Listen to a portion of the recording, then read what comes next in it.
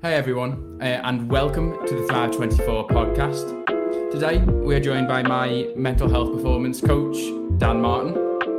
And if you would love to find Dan, just jump on Instagram and type in at Dan_TMP, and that's where you can find him. And let's get straight into it. I overcame, say, gambling. Yeah. I still used to watch videos, and I think that was my sort of like withdrawal away from it. And I haven't watched a video in maybe like 2 months. Right. Yeah. And I couldn't believe it. I don't know why. For some reason, yesterday, I think I was on the treadmill and I saw an advert for slots. Mm-hmm.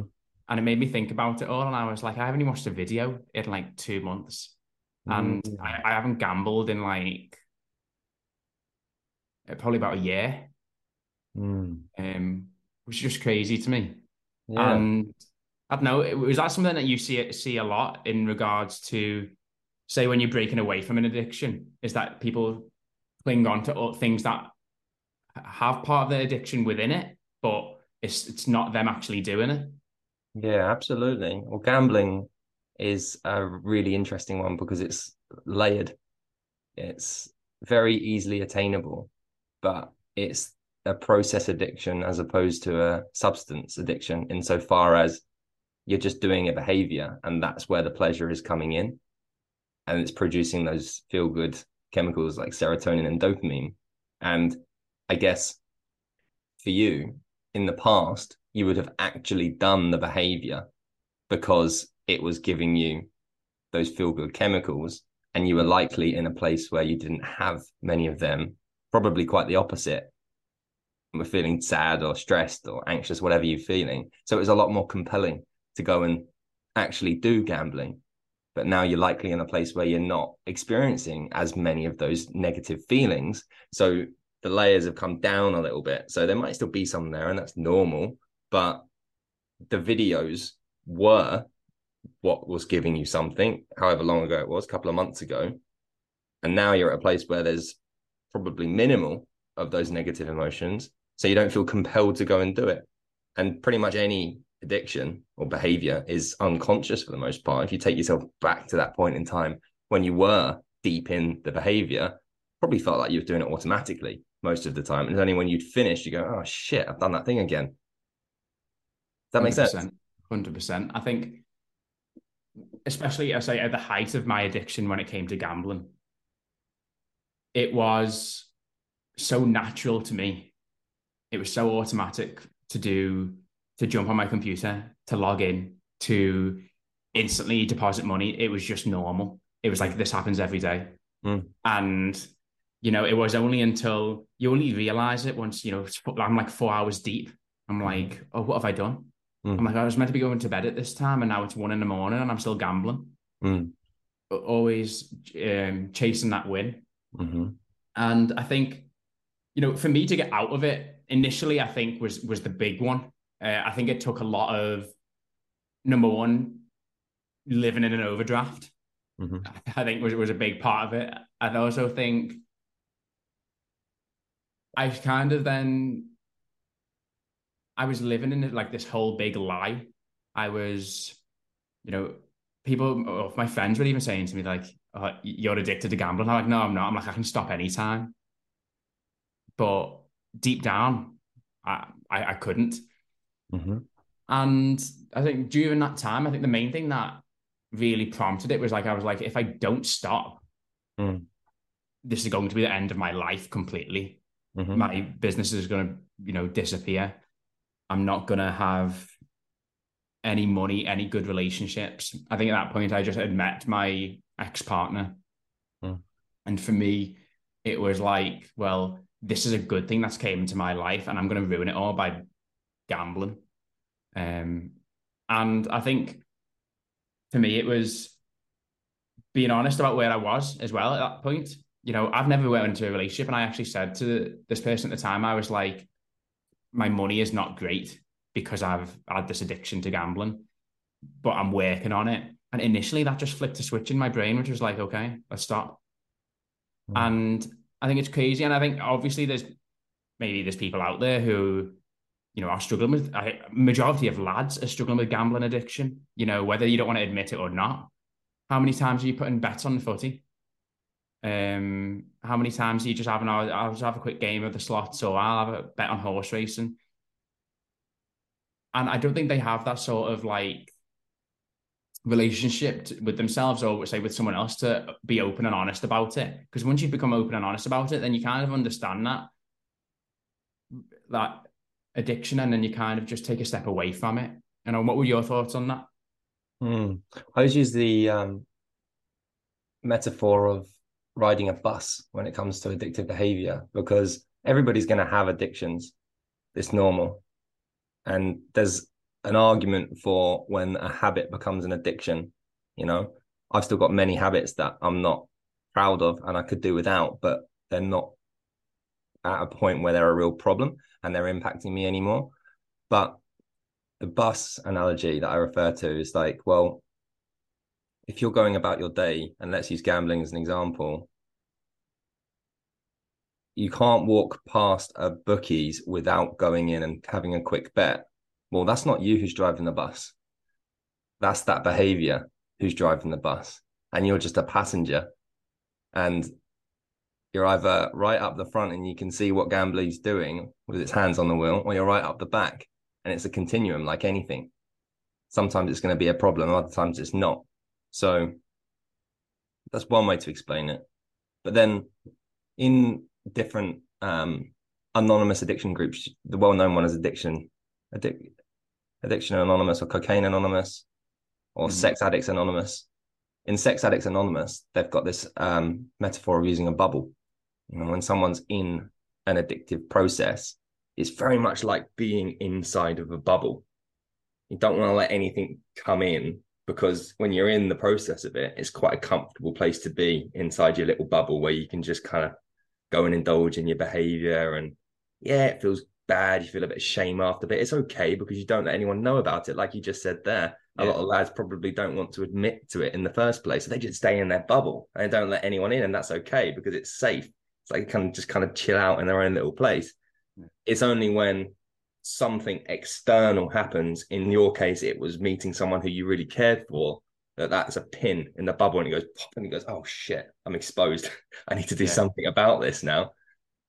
But for some people, the skin of that bubble is going to be thicker than others.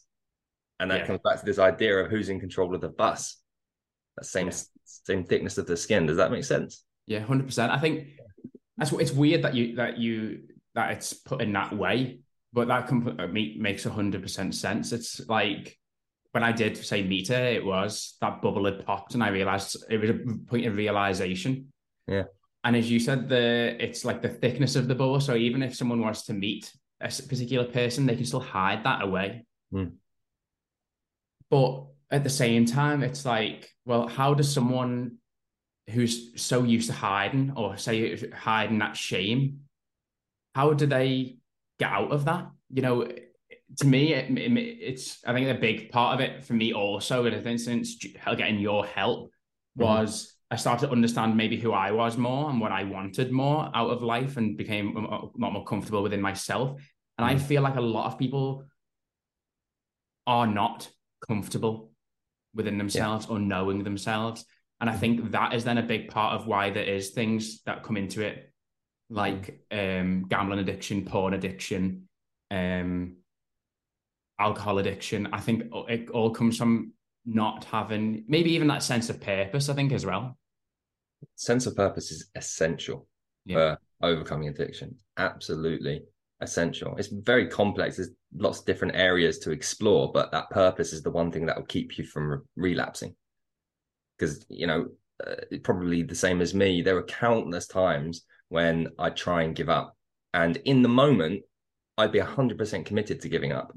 And no, this is the time. I know that I'm not going to go back to it this time, in that moment. And every time, I genuinely, at my core, I believe it. I really would believe it. But then a day later or 2 days later, I was like, one more time won't hurt. Yeah. I'll just go and have one more drink, or I'll just go and get one more gram of cocaine, or whatever it might be. And then that cycle would repeat over and over again. But that's because I wasn't willing to actually confront what was driving that behavior in the first place. In society, we've typically got this approach of just change the behavior and that changes the problem. It doesn't work like that. The behavior is being driven by something.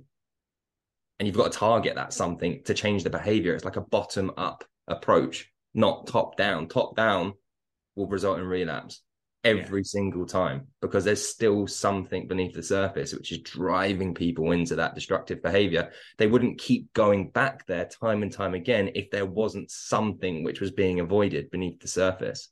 So there's almost two options when it comes to the shame within addiction. There's option one: continue living in fear of people finding out about whatever it is, and the ultimate result of that is shame.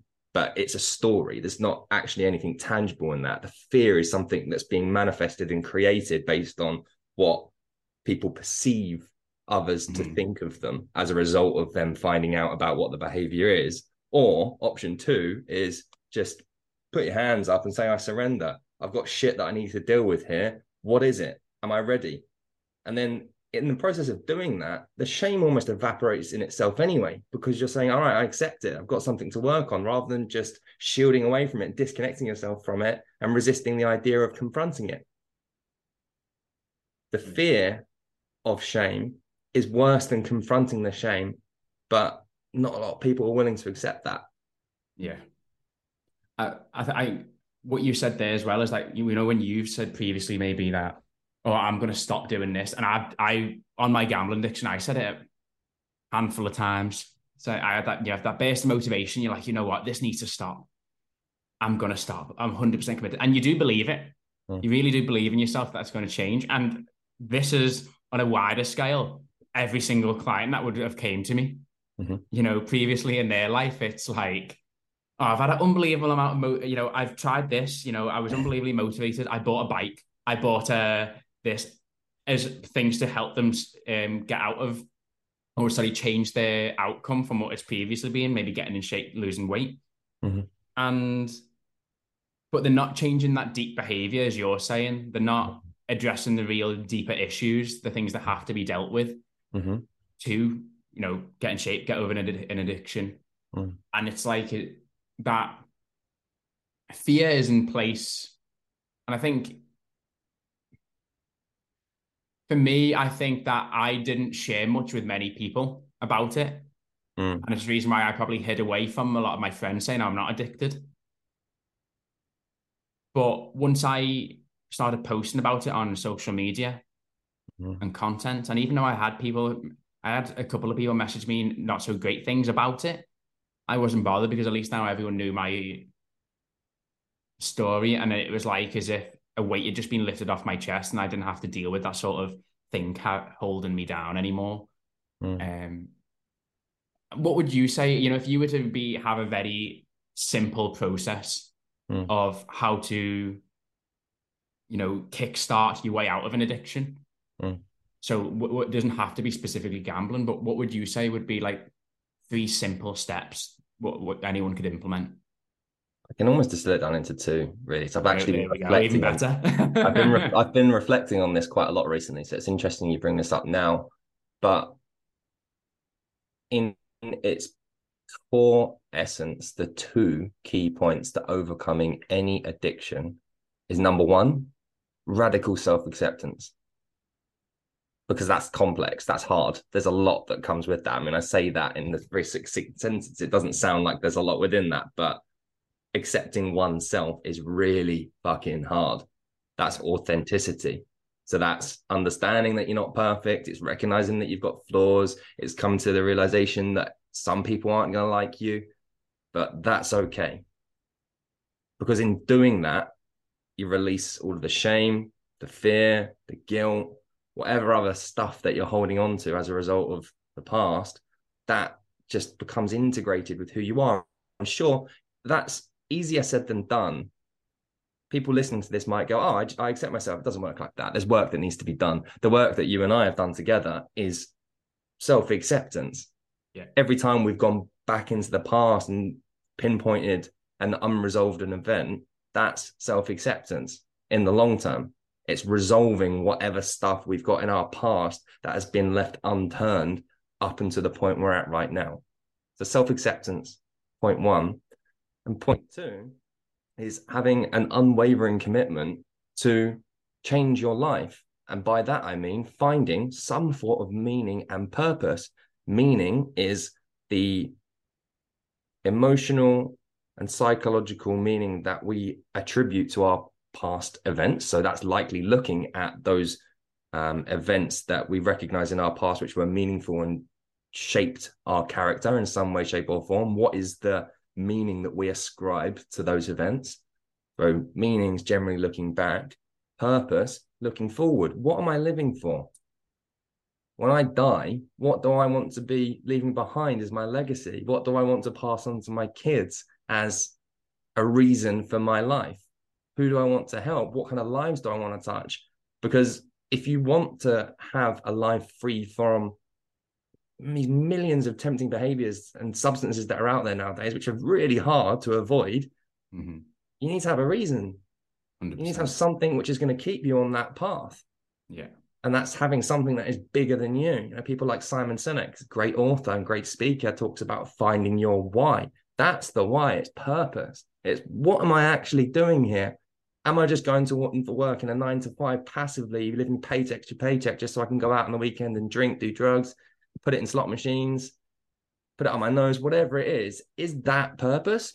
No, that's not purpose. Purpose is touching the lives of other people because you feel like you've got something to offer them. It doesn't necessarily have to be as a coach or a therapist or anything like that. It's just doing something which will genuinely have an impact on people. That could be creating a clothing line. It doesn't matter what it is. It's just finding your unique talents and gifts and recognizing that they're going to change the lives of other people. 1,000,000%. I think even in regards to that, it's like, well, what keeps you to even to that higher standard then of, you know, especially in regards to a purpose? Well, what keeps you to it? Well, it's your kids. It's how, you know, they view you. It's, you know, I ask myself on a daily basis deep questions. You know, ask myself, do I believe in myself? You know, even things such as memento mori, which is the, you know, obviously today could be our last day on earth. Are you happy with how things are going and what you're currently doing? And, you know, if I had known all of this stuff, say before, when I was halfway through, say, my gambling addiction, and if I was to turn around and look at myself from an outer perspective, and have maybe some more self-awareness around myself, I could look and I'd be like, is this really the life you want to be living? But when you're so stuck in that bubble, you feel that these things just bounce off the bubble. You don't know, you know, you can't even think of these sort of deep questions. And I think that for a lot of people, as you said, it's finding, number one, who you are, you know, being comfortable with yourself. And then the second point of, you know, finding a reason why is huge. You know, the difference you want to make, the reason why I make this podcast, you know, why is it? It's to be able to help other people, it's to help pass on our knowledge to others who need it. Because I wish I had listened to a podcast like this will be when I was struggling with addiction, or when I was struggling with not being able to, say, fully accept myself and understand who I was. And I think that it all links in, you know, the things that you're saying there about addiction then links into, I think, well, how people then reach their potential.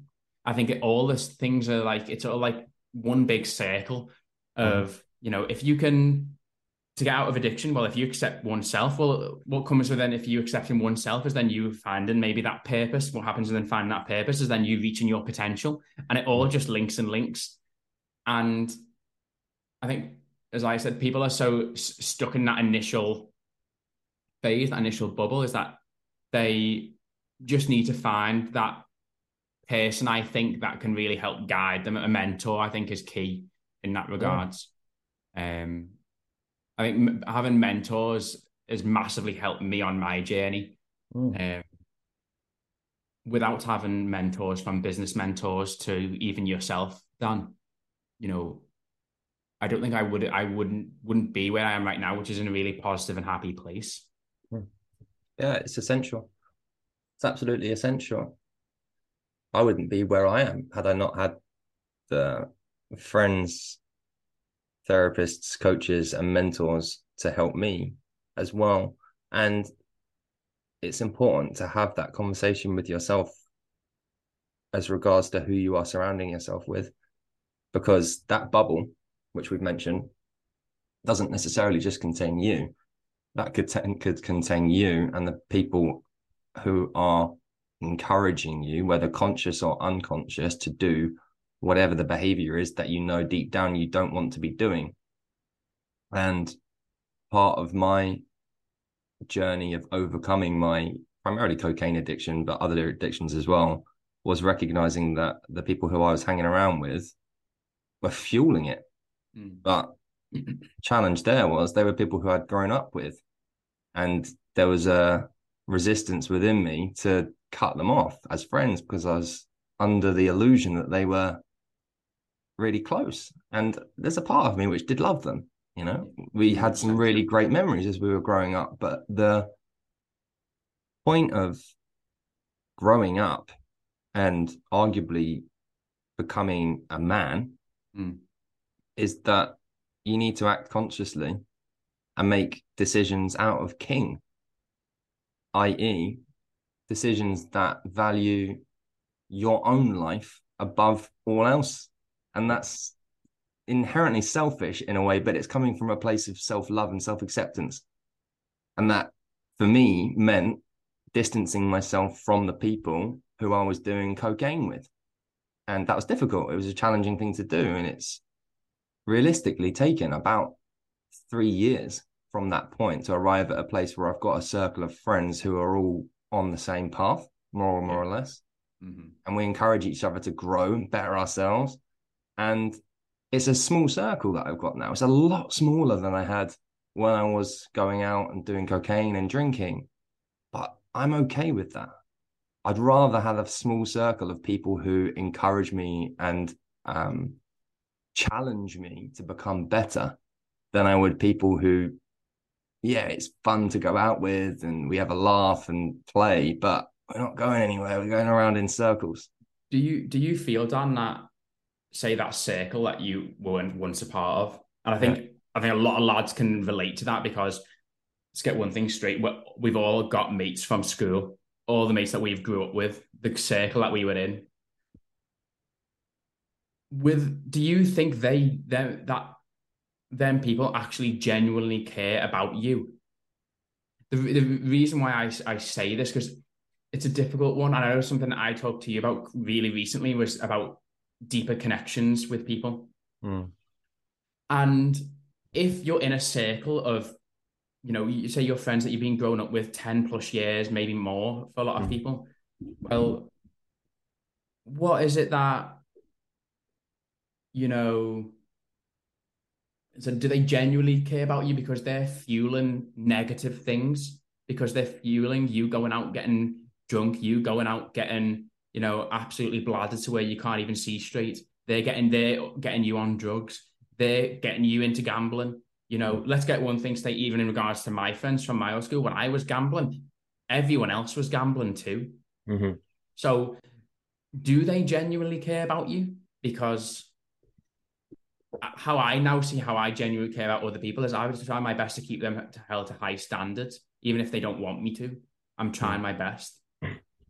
It's an interesting point. Some yes, some no. Next week, one of the people who comes to mind on the conversation that we're having here, I'm actually going to his stag do next week. And in that stag do is going to be several of the people who I used to go out and do cocaine with. And those people, I do truly believe that they care. It's just our values don't align anymore. Purely and simply, I think there's just a conflict of values in that case. And previously, play, fun would have been quite high up my list of core values, whereas now it's growth and authenticity. And for me to hang around with them, there'd be a conflict for authenticity, and authenticity is my absolute number one core value. So it just didn't work. Hence why I had to kind of branch away and separate myself. We're still friends, we still connect, but just not in the same way that we did. We don't bond over beers and cocaine anymore. Yeah. We It's, connect it's when there's an it's event. the change of values. The change of values. Yeah. Yeah. But I think this will be a point for another time. But I think it's very weird how have your values changed and theirs haven't? When realistically, you both came from the similar position, because when it comes to that in that regard, you've all got, um, you've all done the same things growing up for X amount of years. Well, how have your values changed and they haven't? Mm, I think yeah, that's a good point. That's something we can have a chat over in the future. definitely. But Definitely. I wanted to go over something more about myself, and hopefully I don't cry on this podcast. But what is it when I came to you at a really dark part of my life. Mm, I split up with my partner. My nana, a couple of weeks later after I joined, she had passed, and business also wasn't really great. A lot of things were going wrong for me. mm. What do you think at the time when I joined? From your own opinion, what was the things that you thought that I had to deal with? The one thing that jumped out to me the most above all else is, fuck me, this guy's got a lot of anger. I Yeah. saw a lot of tense energy that was stored within you, to the point where a few of our earlier sessions, there was about half an hour, 45 minutes of you just offloading. And Yeah. that's what was required. It was just stuff that needed to come out. It's just venting, purging of frustration and anger. That was point number one. But point number two, it speaks to the notion of self-acceptance. You came to me and TMP with a primary goal of learning how to be more vulnerable. And within that comes an objective of learning how to accept yourself. So there was a misunderstanding within yourself, I think, of what your values were, which makes it inherently difficult to accept yourself if you don't know what your values are. But in your case, you wouldn't have been able to know what your values are because there was all this anger and frustration, which was keeping all that stuff locked away. I don't know if you'd agree with that. No, I'd agree with that, because as you said, the first few sessions was just me ranting. Um, but at the same time, and you started finding out maybe more than I was passionate about as well. I think, I think there was a big buildup of anger because I don't know, I felt when I had joined that a lot of stuff, no matter how hard I was trying and how much I was giving, I was getting nothing reciprocated in any area. And that built up so much anger in me. And I think that anger then actually then took away from what it is that I wanted to achieve. And then that was an extra barrier put in place. Mm. I think, you know, with everything going on as well at that time, I think I just wanted to become, I think we talked about it, especially say, for example, in my past relationship, was that I wasn't vulnerable, I wasn't open, I wasn't my authentic self. And doing that is not easy, but I think I've got a hell of a lot better at it. It never gets any easier, by the way. No. Despite Yeah. me saying that my number one core value is authenticity, it is, and it always will be. But there's not a day goes by where there's not something which kind of hits me Yeah. at a vulnerable point, because to be authentic is to be open and expose all of your most vulnerable parts. And that's difficult because when things get to you, they really get to you because they're getting to the core of your being rather than being deflected off a shield or a suit of armor that you're wearing when you're kind of putting something up instead of just you. It's a difficult place. It's a hard kind of existence, but I'm making it out to be really negative here. It's not. It's so fulfilling because when you connect with people, you're really connecting, and it gives you a very unique feeling of, for me, joy, satisfaction, and like I said, fulfillment. And you don't get that unless you have full self-acceptance and an authentic presentation of self. I think that them feelings as well, when you do get that point where you do feel fulfilled, it's an unbelievable feeling. You Mm. know, I took a client on the other day for a gym session, Mm. and you know, just being able to not make up any white lies Mm. and just talk to that client, just be, you know, just fully myself with that client. I came home in the car and I was buzzing. I thought to myself, wow. I was like, I feel amazing. You know, I didn't have to lie. I could just be myself. I could just, you know, there wasn't anything I had to hide behind, no excuses, no anything, just me. And that feeling is by far the best feeling I think that anyone can ever feel. Yeah. And I don't think a lot of people haven't even touched the surface on that feeling. Um, you know, when you can wake up every day and be like, you know, not every day is going to be a day where you feel fulfilled, Mm. but the times in the day when you do cherish them a lot. Mm. Yeah. You know, I think on my journey so far, I think I've still got a lot of work to do, and I know that. But I've just became so much more comfortable in. I think one of the biggest things that we talked about was that for me is I used to do things subconsciously to get people to return things, or I used to do things and then subconsciously expect them to do something back in return for me. And you know, why do you think that is the reason why I done that in the first place? What do you think? Well, because you were operating from a place of feeling unappreciated. Yeah. And the unconscious mind is a bit of a trickster, really. It will do things to try and resolve what its operating system is telling it to do. So in your case, operating system was operating from a belief of I am unappreciated. So unconsciously, you'll go out of your way to do things for other people with an agenda Yeah. of if I do this, that will make them do something for me, and that will then make me feel appreciated. We Yeah. live in a cause and effect universe, or at least most people are operating from a cause and effect universe, i.e., if I do this, that will happen. And it's often an unconscious process, like it was for you. Yeah.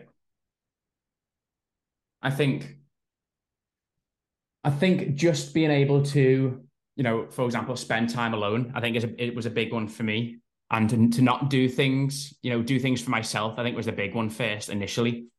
And from the books that you've sent me, the big things I took from it was like, look after my needs always first, make sure I'm that first person that's always looked after. And then I found that I stopped doing things in expectance of other people, expectance from the same from other people or anything from other people. Even though, you know, I think that there is levels to where it is amazing for it to have someone in your life that will, you know, go out of the way for you. I think that is extremely important still. But doing things without any sort of incentive, it just gives you a feeling like, you know, I've done things recently to where I've helped other people and not had any sort of goal or incentive behind it. And it feels nice. It feels really good to know that I can give something back to the world, good to the world, and you know, not expect anything in return. Mm. It's a really good feeling. But you know, even in regards to, you know, as I said, I think you should obviously still have people in your life that will go out of their way for you. What do you think on that? Do you think that plays a big part too? Do you think everyone needs someone like that?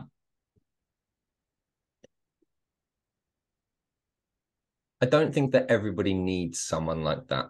Mm-hmm. I don't think that's an essential because if you're operating from a place of always needing someone to do something nice for you, that implies that there's something inherently missing within yourself. And that can create a feeling of just not feeling enough Mm-hmm. in some way. Of course, it's lovely to have people around who do selfless things for you. Like my girlfriend, Beth, she's incredible. She does so many kind things for me. She is honestly the kindest person I've ever met in my life. I find it quite overwhelming at times because I'm just not used to it. Yeah. I've never had someone around who can behave in that way. and it's lovely. It absolutely makes me feel incredible. But She'll love this podcast. she will, she will, yeah. But I, I could say that it's essential now, but that's only because I've experienced it. Before Yeah, meeting Beth, I didn't know that that's something that which would make such a profound yeah. difference to my life. Hmm. And before meeting her, I had thankfully arrived at a place where I was at peace within myself for the most part. Like you said, Yeah, there's still work to be done. I still do therapy at least once a month because there are always going to be things which come up. yeah, If not, just check in the same way that you'll have clients who reach their fitness goals and they just want you there to hold them accountable to stay there. That's yeah. what I want from my therapist. That's something which I consider to be essential. The monthly check-ins to just maintain and make sure that we're in a good place. Like you and I are doing at TMP now, it's exactly the same. Just that having 100%. that check-in to make sure that you're staying on the right path, moving in the right direction is essential. But to answer your question, I don't think it's I don't think it's essential. And if there are people out there who are um, looking outside of themselves to find that person, then it's an opportunity to look within themselves and ask, what are you hoping to obtain Hmm. by having that person in your life? I think when it comes to, I think when you've fully accepted yourself, that sort of person does eventually walk into your life as well. Yeah, I think that person, I think that also then facilitates your growth a hell of a lot more. yeah, I think, like for example, in your case, I bet you feel not just more of a desire or purpose, but mm, you also feel like it's just helped with your growth too in how you're getting on and how you're doing. mm, I think in general, I think I still have a lot, as we both know, to work on. mm. What would you say are, three quick points on things that you think that personally, in your opinion, I have to work on now going forward?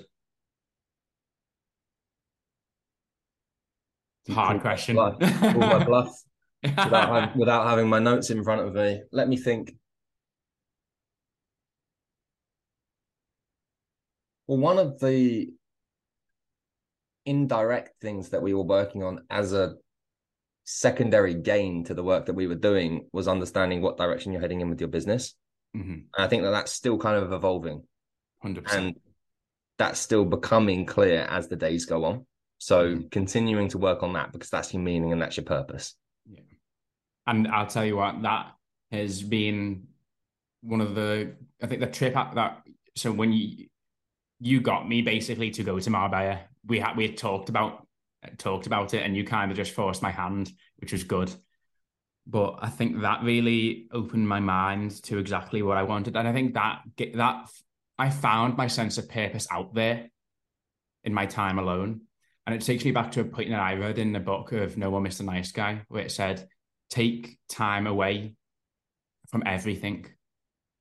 Go, abroad or go on a trip on your own, spend some time alone. And, I was there for a month and it wasn't until maybe about this, the third week in that everything just started clicking. I think we had our call out there and all of a sudden I was like, I want to change this, I want to change that. And I felt all of a sudden as if the months and months of me feeling just awful had just disappeared. And I just found this real like wow moment where I was like, yes, I can't wait to get home and do this. I can't wait to change this. By the end of the third week, I wanted to go home. I was like, I just want to get on my computer, get on both screens and just start whacking out a load of work. And I've never felt so motivated. And I think that just a point to end on, I think would be, I think a lot of people don't have, because they don't maybe know their purpose and they're just living every day as it comes. I think doing little things like taking time away on your own. I don't think a lot of men know how to actually live on their own. They don't know how to perform on their own. They don't know how to be lonely. They don't know how to sit on their own for hours without, either messaging someone on the phone or whether it be ringing their partner or they've always got the kids around, always got something. They can't do anything on their own anymore.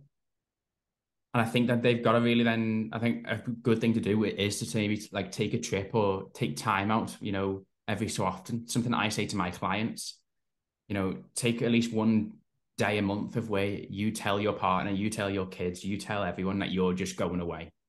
Mm. And I think that helps really build up it gives you a time, Sonny, to where you can then have a deeper dive into what your purpose is and how you feel about things, I think, as well. Yeah. On that, not everybody's going to have the capability to go away, obviously. Yeah. Um, Well, I'll use the example that I say to my client is once a month, he normally goes and does like a hike around the country, Fine. Yeah. but But just by himself. yeah, what you're describing there is just being with yourself. And a lot of people don't want to do that. I know that I certainly didn't want to do that. I didn't want to be with my own thoughts at Mm. one point, hence why I was smoking weed or drinking or whatever, because it muffled those thoughts and it made them less intense. And the emotional charge that was within them didn't affect me as much. But just notice what you're thinking about in the first instance. You don't necessarily have to go and be with yourself straight away, but just slow down and notice what you're thinking about. Like if you were to scan back over the past 3 days and there was a theme in your thoughts, what would that theme be? Is it dissatisfaction? Is it boredom? Is it joy? Is it love or lack of love? These are all themes. Write it down. Yeah. It's the first step to just getting to know yourself. It's been a theme of this conversation, really. Getting to know yourself is at the core of any type of growth. I think it always comes down to it's like the self-awareness. Yeah. I think once you can start to master the skill of self-awareness in regards to literally every area, whether it be getting in shape, whether it be, know, um, mindset mastery, anything. Mm-hmm. It's if you can be self-aware, you can take yourself away from the emotion and you start to understand what's going on. For sure, bro. Yeah.